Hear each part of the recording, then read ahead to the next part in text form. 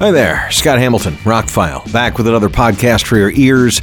Going to be talking about the Foo Fighters drummer, Taylor Hawkins.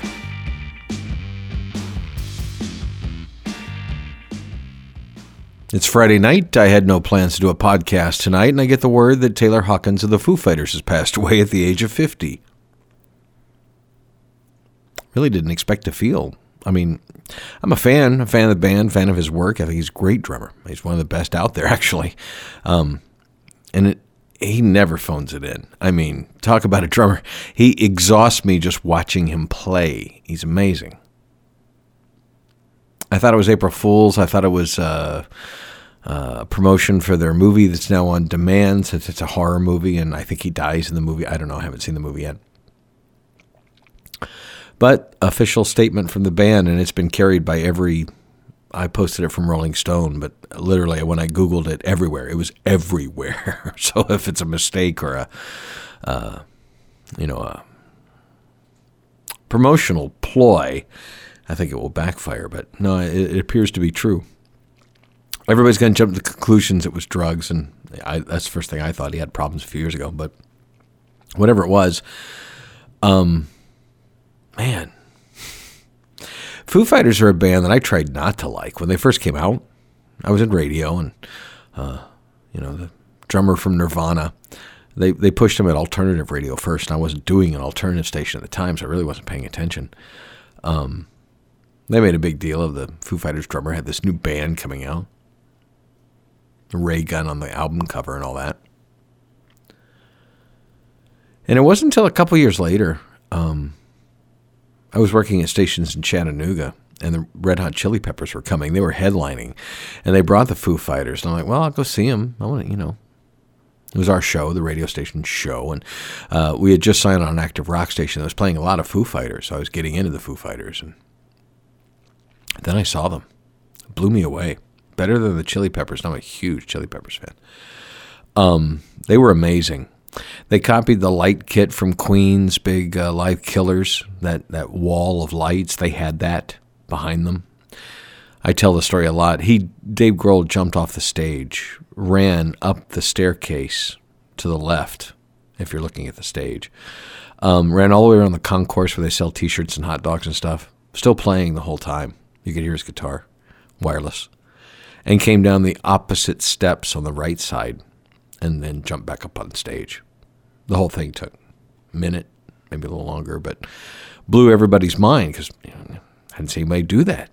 I don't think anybody done this since the 70s, really. And just the sheer, I don't think I owned any Foo Fighters albums at the time. Maybe I had one, two. I had the debut album. It was in my collection. Record labels send us that stuff, and I saved anything I thought was, going to be something. It was a drummer from the Nirvana. It's going to be something, I guess. But after seeing them, I became a diehard fan. I've seen them many times. Matter of fact, a few years ago, they were coming back to South Florida for the first time in over a decade. And the tickets were the most expensive tickets I've ever bought. And I've seen Pink Floyd 5 times. I always said I would never pay this much for concert tickets, and I did, to see them. And it was worth every penny. The crowd was incredible. They were incredible. They were happy to be back. It was a hot night. It was just perfect. It was well worth, paying the exorbitant price to have great seats to see that show. Absolutely 100% worth it. Lifetime memory.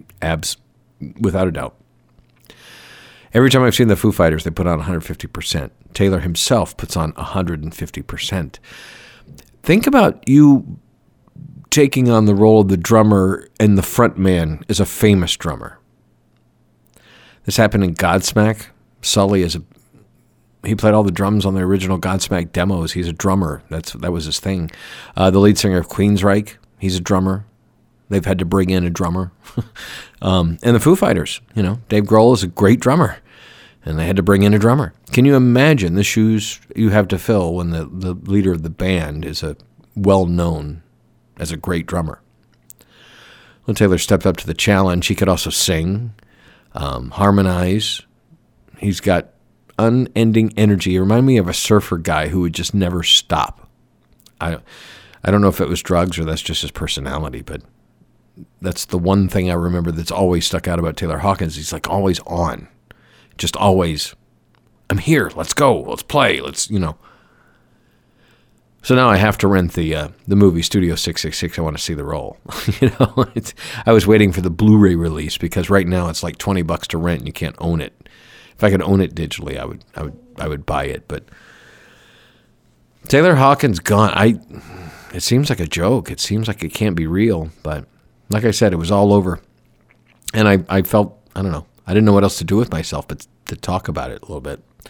So yeah, they were a band that I never planned to enjoy, and with each release, whether the record label or not, I would buy the special edition or whatever. And I remember I was getting into dual discs for a while there. The record labels were releasing albums. It would be CD on one side and it'd be like DVD on the other, and you'd get a surround sound mix or a better mix or whatever, high resolution mix. And they put out a double album at the time that was that, and it was hard to get a hold of, and I got a hold of it on eBay or whatever, and that's the collection.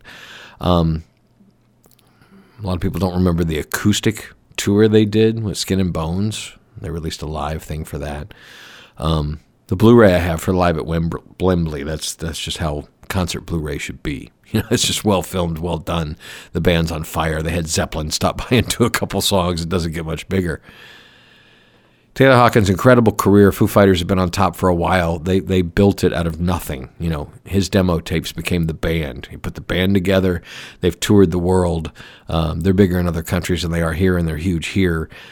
They sell lots of stuff. They're like, one of my friends tonight called them the last great rock band. And, I would have to agree. I can't think of too many others that have gotten to this level or will get to this level anytime soon. Maybe at the time, Disturbed or Godsmack or one of those might have gotten there, but they're not. Anyway, big Foo Fighters fan will be interesting to see. I think, honestly, I was thinking about this, like what people are going to ask me. I work in rock radio, so somebody's going to say, what do you think they should do? Should they break up? Foo Fighters have always been a Dave Grohl project, so no, I don't think they will break up. I really don't. But I think to satisfy the fans, at least for a while, he would have to play drums.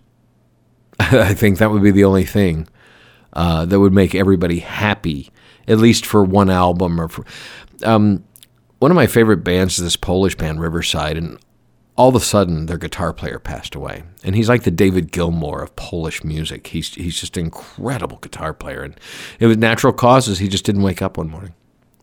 And so they had already begun work on a new album, and they were kind of peaking as a band.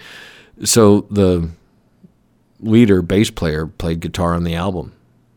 And when they toured, they brought in a guy who now a couple years later they've made a member of the band. But, I think that's sometimes the only way. If somebody in the band can take over the role. And Dave would get behind the drum kit when Taylor would step out front to sing one of the songs he wrote or whatever, or they do a cover. So it's totally feasible. I know the reason why Dave's out front is because he likes playing guitar, he likes being a front man. But, the fans don't want to see a guest drummer immediately after. And I'm sure they've got tour dates and stuff. So if I had to place money, I would think at least for the first year, Dave Grohl will probably play drums in the band until they bring in somebody else. Eventually, they would bring in somebody else. Or maybe not. Maybe they'll become something else. I don't know. I think the Foo Fighters are big enough. They can survive this.